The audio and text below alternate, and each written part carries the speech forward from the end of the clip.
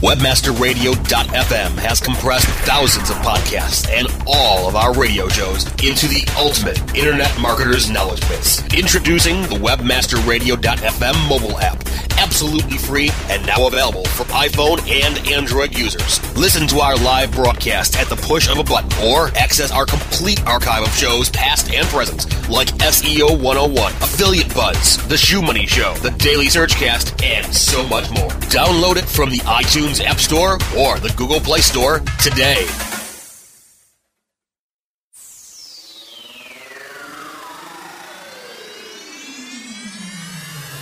Business is changing, and new marketing avenues are opening up every day.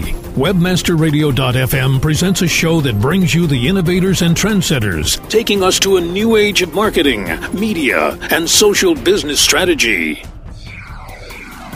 Welcome to Market Edge with Larry Weber. Get ready to hear perspectives on technology and integrated communications that will help you gain insight into the unique opportunities and challenges facing marketers and brands today. Now, please welcome our host, a globally known expert in PR and marketing with more than 3 decades of experience and best-selling author, the host of Market Edge, Larry Weber. Hi, everybody, and welcome to Market Edge. It's Larry Weber, your host, Chairman and CEO of RacePoint Global, an advanced marketing services agency based in Boston. And I'm real excited today to have probably one of the greatest stars of the software industry with us, Alan Trefler. And for full disclosure for everyone listening to this podcast, I am a new board member at Pegasystems, where Alan is the founder, chairman, and CEO, and I've never enjoyed being on a board more. And Alan, again, started Pegasystems, which is a business software company. I'll let him explain a lot of what they do, and has had great success over the last 30 years, and I think will continue to have great success. And he's going to talk to us today about what their software does, but I'm going to try to get him to focus a bit on the future of marketing software and customer-related software, as most of you are very interested in that category. Alan's also quite an accomplished chess player. We'll have to ask him about that. And I think you're still working on ping pong too, Alan. But welcome to Market Edge, Alan. Thank you very much, Larry. And it's been a privilege to work with you, and I look forward to this discussion. For those unfamiliar with Pega, Alan, could you just offer sort of a high-level overview of the company and what it does and who it does it for, and just to give us some bearing right now? Sure, Larry. Pega as a firm believes that the future of how businesses will engage with customers, how they will work internally, is going to be about the way they harness software.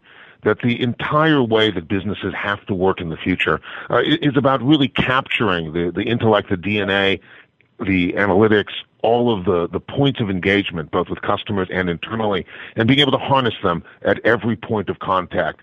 And ultimately, we think this is about creating a new way for businesses to think about software, and that software needs to be able to help businesses in effect, be agile, help them engage with their customers, give them the power to simplify their operations, and we think very importantly the power to change and to evolve as the market needs continue to increase at an unprecedented rate.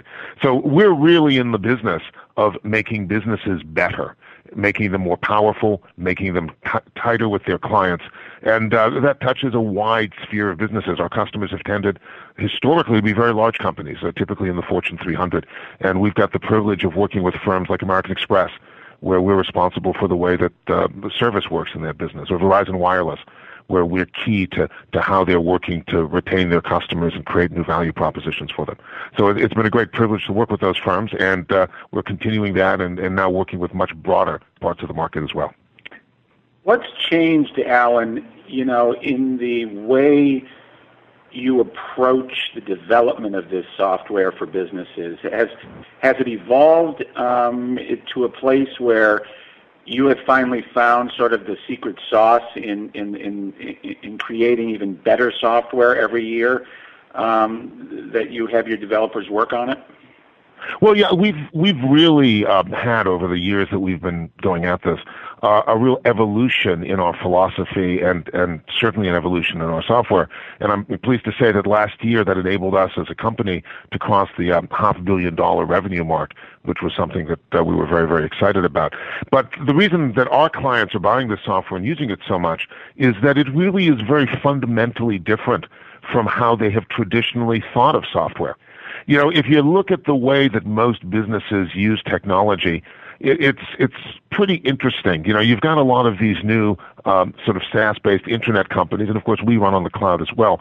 But you know, a lot of them have created what I would describe as almost new silos, where you'll go to them to do a particular function, to be able to do outbound marketing, or be able to do a bit of CRM or Salesforce automation, or maybe run parts of your books. But as companies do this, they can find that they create new sort of islands of information and actual disconnects in the way the company works. So, you know, the one sort of extreme where you think of just sort of buying a service and getting an app, well, that can be very satisfying in the short term. But in terms of having a coherent cross-channel approach to clients, we're seeing a lot of companies run into difficulty. On the other side of the spectrum, you have firms that are building software by writing it. And, you know, it's interesting because you see this whole movement about how everybody needs to code and programming is something we should be teaching, you know, the entire world.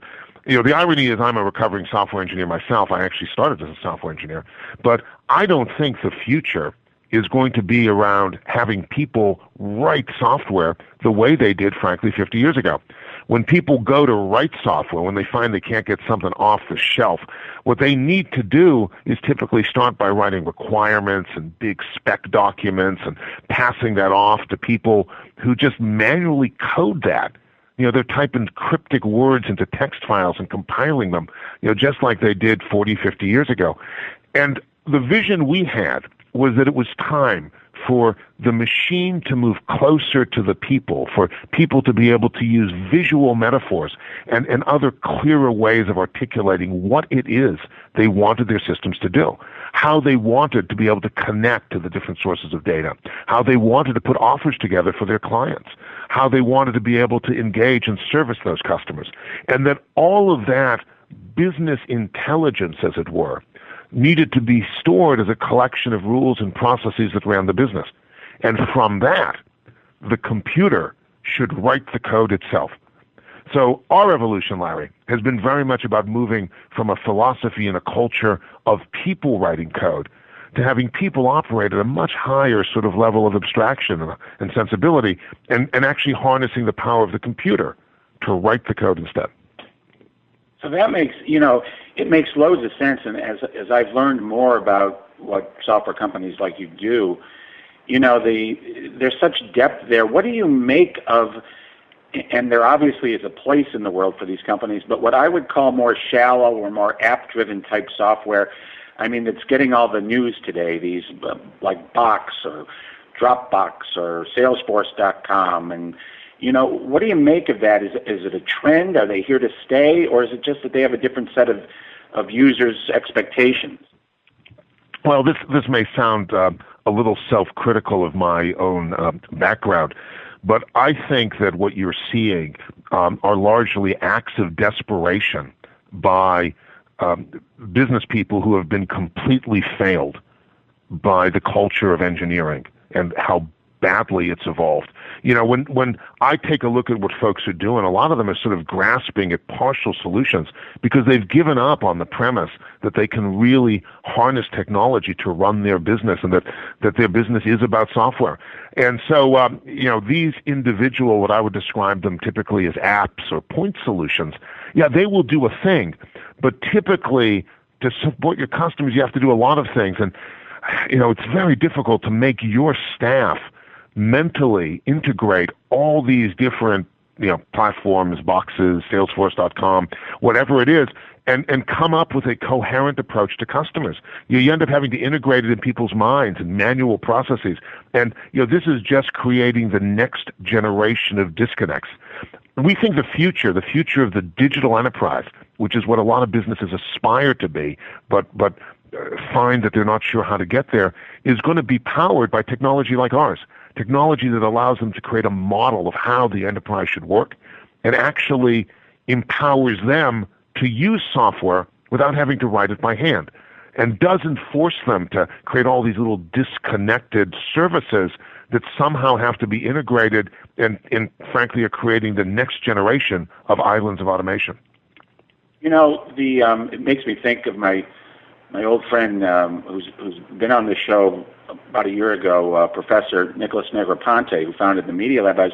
He did the 30th anniversary of TED Keynote last week, and one of the things he put up, which was actually pretty controversial for him since he believes in innovation so much, is he said, you know, I think we've over-innovated right now from a technology perspective. It's almost like the people that understand how to integrate all these business processes and integrate the innovations to better connect with customers are the ones that are going to win. You care to comment on what Professor Negroponte might be saying there?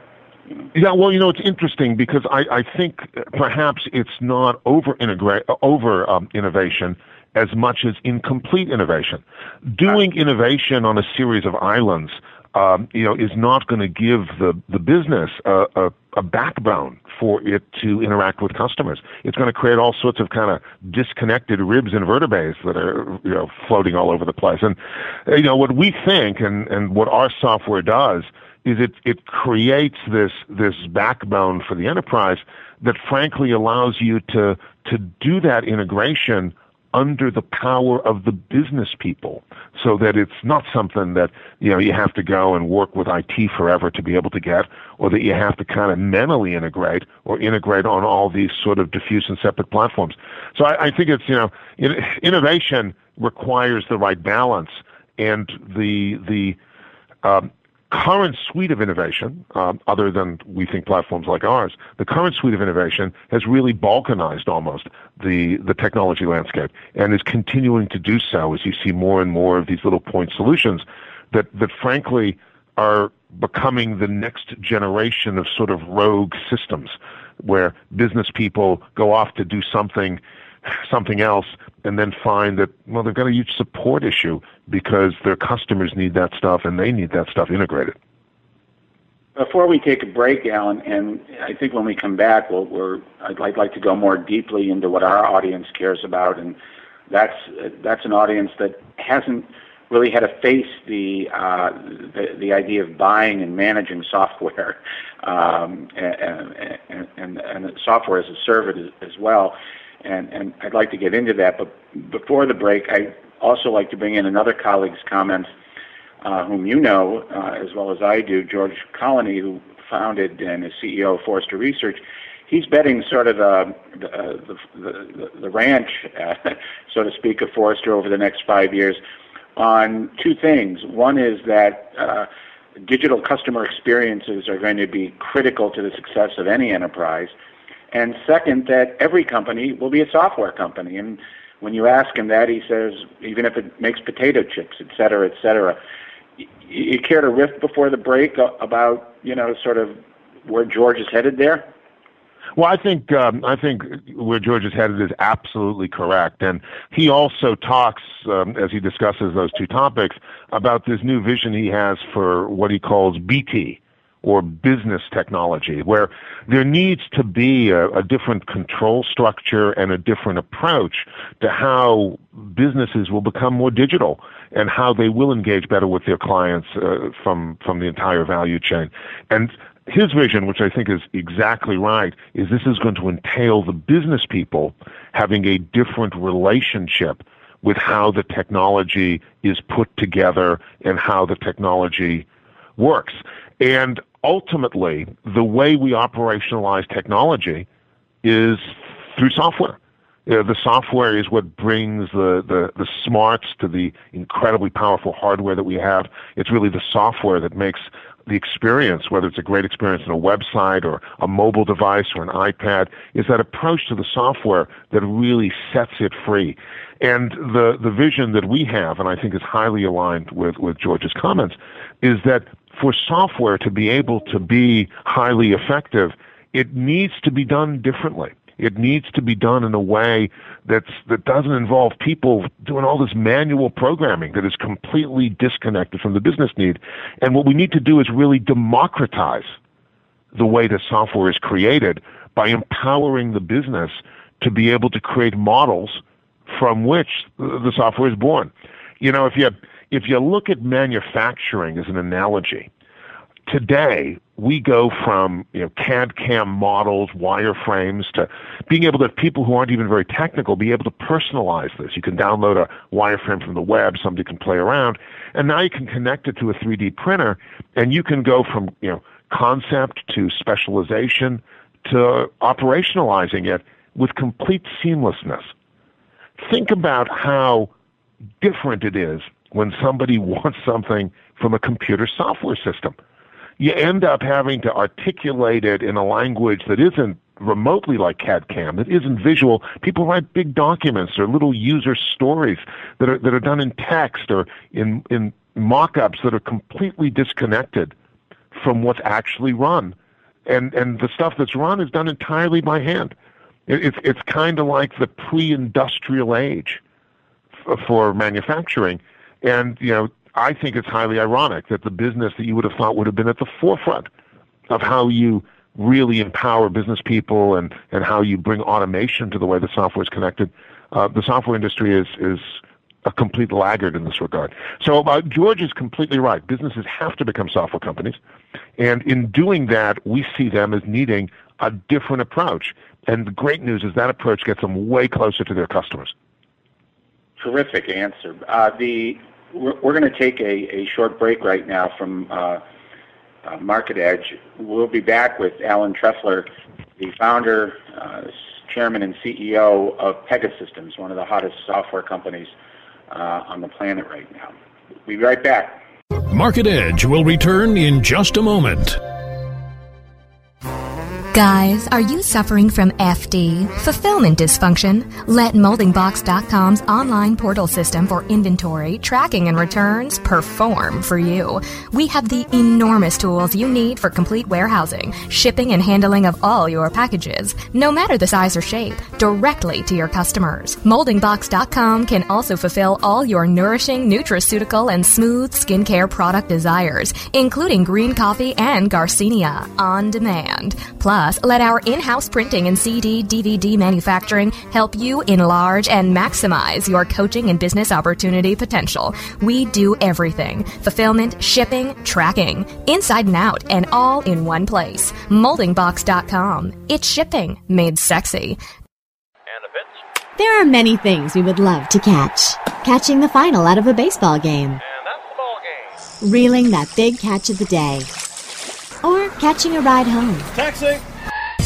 How about catching more attention like the biggest retail brands on earth? Introducing Catchy.com, where they sell short-branded attractive.com domain names. Use a short and catchy brand, just like Sony, Visa, and Nike for your next business venture. You can even rent to own for as low as $100 a month. Catch a big break for your business with Catchy.com. Oh yeah, my day is done. Time for happy hour. You're already done for the day? Yeah, because I use CertifiedKnowledge.org. Their PPC tools literally save me hours every day. How do you keep on top of all of Google's new features? Easy. With Certified Knowledge, their interactive learning modules keep me up to date. And if there's something I don't know, I can watch their video lessons without having to hunt around the Google Help files. Great. I'm ready to expand my knowledge. Hi, I'm Brett Geddes. I'm the only leader officially supported by Google to teach the advanced track of the AdWords Seminars for Success. I personally recommend CertifiedKnowledge.org as your one-stop shop for all your PPC needs. Learn, optimize, connect. Be smart. Go to CertifiedKnowledge.org now. WebmasterRadio.fm presents CEO Coach, a show custom built to give you everything you need to build your business on the web. Jillian Muessig, your CEO Coach, will break down the art of business development from the ground up. CEO Coach, on demand anytime inside the Search Engine Optimization channel, only on WebmasterRadio.fm. We're back with more Market Edge, bringing you the best and brightest voices in digital marketing, only on WebmasterRadio.fm. Once again, here's Larry Weber. Hi, it's Larry Weber. We're back at Market Edge with Alan Trefler, Chairman, CEO, and founder of Pegasystems, a business software company that helps make businesses better. Actually, before the break, we were starting on a thread around, the roles that different business people were going to play. You mentioned about BT is the one concept that Colony and Forrester were dealing with. You and I are about the same age, and we started in business when there was very little information technology management. There was starting to be these MIS people everywhere for a while when I was younger, but we've gone all the way up now to the CIO. Before I get into our audience, Alan, more specific needs of information, what do you think the future of the CIO role will be? Well, I think, and Colony talks about this as well, but I think it's really very clear that the role of the CIO is changing. In many cases, the marketing organization is having tremendously increased power and influence over how technology is spent, and the CIO and the CMO need to be thinking of themselves as two sides of one coin to achieve what businesses need to achieve. We're increasingly seeing CIOs who actually are much more drawn from the business context, much more people who've either been in marketing or sales or have that background sort of in their history, than people who come purely up the technology ranks. And I think that's incredibly appropriate because ultimately the technology, as we were talking before the break, is so central to the way that business systems work today. And this idea that businesses need to become software companies means that the way we direct our technology can't be in some technocrat, CIO office. It's got to be permeated through the firm. Though we believe, of course, the only way to do that is to very, very fundamentally change how the business people interact with the technology, not just talking to the tech groups, but being able to be, neck deep in it, as it were. So you're very comfortable with all this because you're a computer scientist, really, when you look back on it and all your experience the last 3 decades. But there's a lot of people listening to you right now that are not computer scientists, but they're very effective business people, whether they be CMOs or COOs or heads of a business unit. What would you say to them, as far as, not being afraid of this sort of brave new world of software integration and great software, business software to help run your businesses better and get to your customers, faster, closer, better, because we're a group of English majors, history majors, business majors. So how about some advice, Alan? Well, it's actually funny. I started as an English major, Larry. I don't know if I've confessed that to you before I became what's now a recovering software engineer. I think the whole mission here has got to be around how this is democratized. And, what I would say to the folks from marketing and what I would say to the folks who are in the front lines trying to sell things or trying to revise the business strategy, I would ask the question, why is this so hard? Why have we allowed the low expectations of technology to persist? And why have we allowed people to go for what I would describe as, in many cases, very short-sighted solutions, like doing stuff the same old crappy way, but just shipping it to India so it would be cheaper? When we see other industries in which people have thought differently about the problem. Look how Apple revolutionized the mobile world by thinking differently about the problem. And it's time for the business people to understand that they can get this. Let me give a little story actually about one of our partners. A couple hundred folks work for a company, or actually used to work for a company called BPM Specialists out of Atlanta. And what this fellow who had used our technology years before did is he went out to the local universities in the sort of 2009, 10, 11 range, and he found the sort of people who at that point were struggling a bit to get jobs. people who were really smart, but they were psychology majors or English majors like you were talking about. And what he did is he ran them through a training program in our technology, taught them how to understand and model business problems, sent them out to work with some of the very, very large, complicated businesses in direct marketing, in order to cash fulfillment, and all the sorts of things that enable a business to engage with its customers.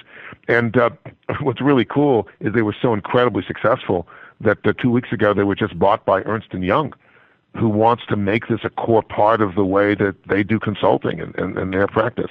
So we have lots of evidence of how people who have the courage to try can actually take much more control of their business. And it is so invigorating when an English major can actually, not have to go run into a data scientist to change the way that certain offers are made to their clients, or when people can really tune and micro-segment themselves.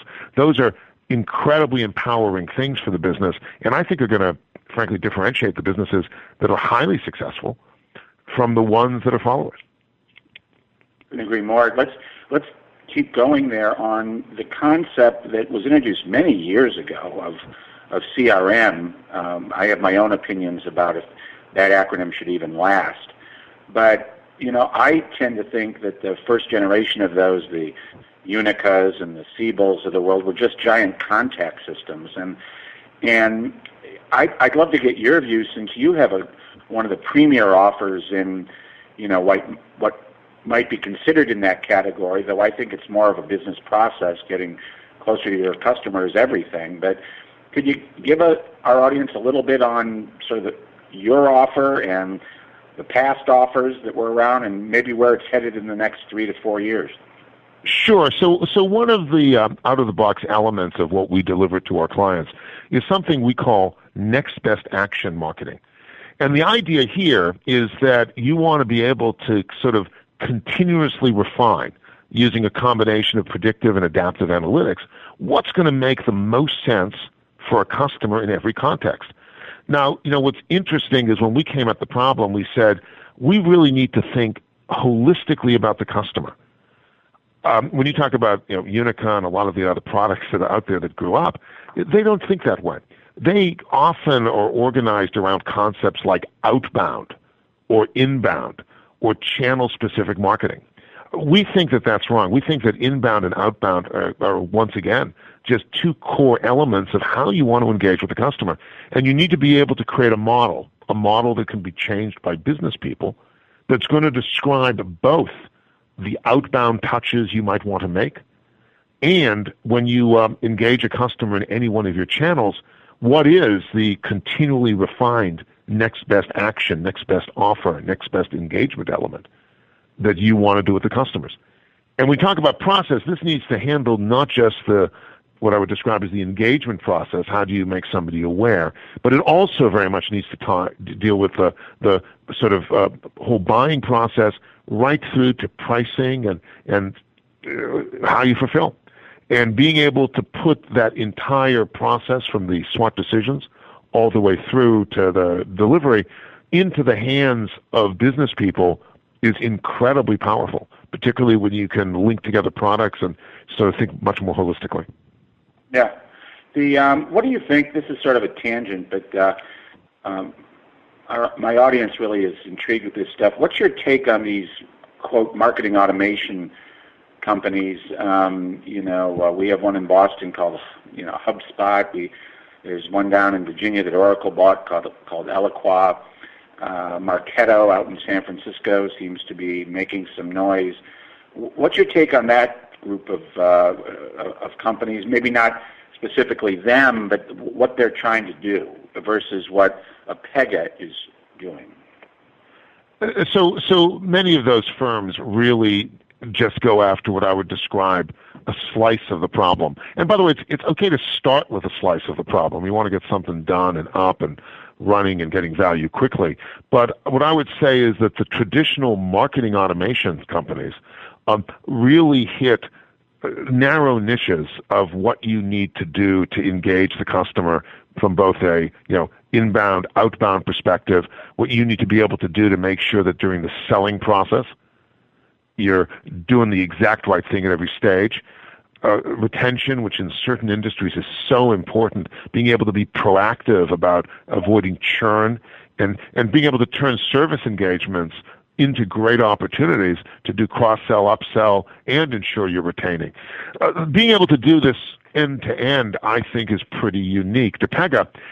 And the reason the slices break down is when you use one of those products for just a part of the marketing engagement, and then you have to go buy something else or use something else to do another part of the engagement with the client, either from a selling or a fulfillment point of view, you create these gaps, these execution gaps where, you know, the people who your staff end up having to try to fill them with manual procedures, or you're just guessing at what you really did for that customer in the other channel. We think that we're uniquely qualified to be able to support not just one of these channels of customer engagement, but all the channels of engagement over time, and to be able to do it at scale, which isn't just technical scale, being able to do this for the world's largest companies, but also functional scale, being able to, you know, let the business know that they won't run out of runway, that when they want to come up with something that's new or innovative, that they will be able to harness their software through a model in a way to do it that, you know, keeps them from being programmers, but instead makes them business people who are harnessing that software for their business. Hey, we don't have much time. We're going to have you back for another show. But two quick questions that is also on my audience's minds is the impact mobility is having on business process. How is Pega addressing sort of that whole, you know, mobility within managing businesses? So, you know, I think that mobility is critical to be thought of not as something that's just a single channel, like, you know, I'm going to build something for a cell phone or a tablet, but all of the applications a business does needs to have mobile integrated in it. And last year, we bought an industry-leading company called Antenna, which was a leader in the mobility space, and we have been completely integrating its technology into the way our processes work. So things like geolocation and dynamic offers, things like offline processing, just work seamlessly with the other types of things that people want to do when they're either engaging with customers or engaging with employees who also are increasingly using mobile technologies to empower themselves. So I don't think mobility is a segment anymore. I just think it's a completely central aspect to all technology, and we've built that into the core of our model. And the last tangent was a topic. I'm so sick of hearing about big data. You know, how seriously should you know, our audience of chief marketing officers really look at this next 3 years of, quote, big data and analytics? What's your take on that? So, you know, the take I have is that the idea of big data and being able to draw insights, you know, is of course terrific. But we see businesses struggling at being able to successfully operationalize and tune what the big data would have them do. And we also see, you know, a lot of this being, you know, just sort of great thoughts that it's difficult to have hit the front line when the customer or the prospect is touching the organization. Getting those insights everywhere you need them to be is very difficult. And that's exactly what our technology does. It allows you to harness the sort of big data and analytics insights. But from our point of view, you know, it's kind of like to draw an analogy to a human being. People talk about data, but data, if you think about it, really reflects memory. You know, in your mind, it's what's happened. You need much more than that. You need also to bring into this picture the concept of judgment, and that's where analytics come in. But if you just have you know, data, memory, and judgment, you're not able to do what you need to do. We think you also need to bring in the concept of process, which in the human metaphor would be muscle. And only by having memory of what's happened, being able to apply judgment to it, and then having the muscle to operationalize it, only by bringing those three things together do we think businesses have a chance to be effective in this highly competitive age we're in. And that's exactly what our model looks to do. Bring together the data, the judgment, and the process, as you said, to be able to allow people to operationalize, to execute, to engage with their customers, to simplify their businesses, and to build for change. One last question, personal, even though we've run out of time. How has being a world chess expert helped you build your business? Well, it's interesting because chess and teaching chess, teaching computers how to play chess was actually how I got into computers to begin with, back when I was at university. But I find that being able to apply the logic of chess to business problems has really helped me a lot. When you look at chess, a lot of it is really about getting a feel for the position. It's really about pattern recognition, then coupled with calculation. And we actually think that's a lot of how business people need to, frankly, approach technology. And so some of those concepts have been woven very, very deeply into our philosophy and the whole way that Pega has approached this very exciting technology segment around customer engagement. Alan Trefler, founder, chairman, CEO of Pega Systems, one of the great business software companies in the world today. Here's to the next 30 years for Pega, and thanks for being on Market Edge. Hey, thanks a lot, Larry. Really enjoyed it. And everybody, remember, on Tuesdays at 12 o'clock Eastern Time in the United States, we post the new podcast of Market Edge. Thanks for listening, and I'll be back next time. This is Larry Weber. Bye-bye.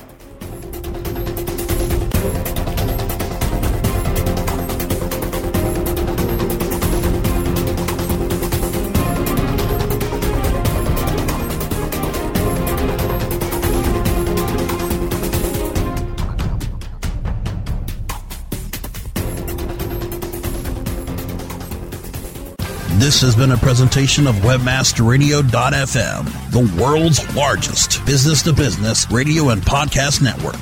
We welcome you to sample past episodes of this program, as well as our complete library of programs, on demand or on the air via our 24/7 live audio stream at www.webmasterradio.fm. The opinions expressed on this program are those of the guests and hosts and do not necessarily reflect those of WebmasterRadio.fm's management or sponsors. Any rebroadcast or redistribution without authorized consent of WebmasterRadio.fm is prohibited.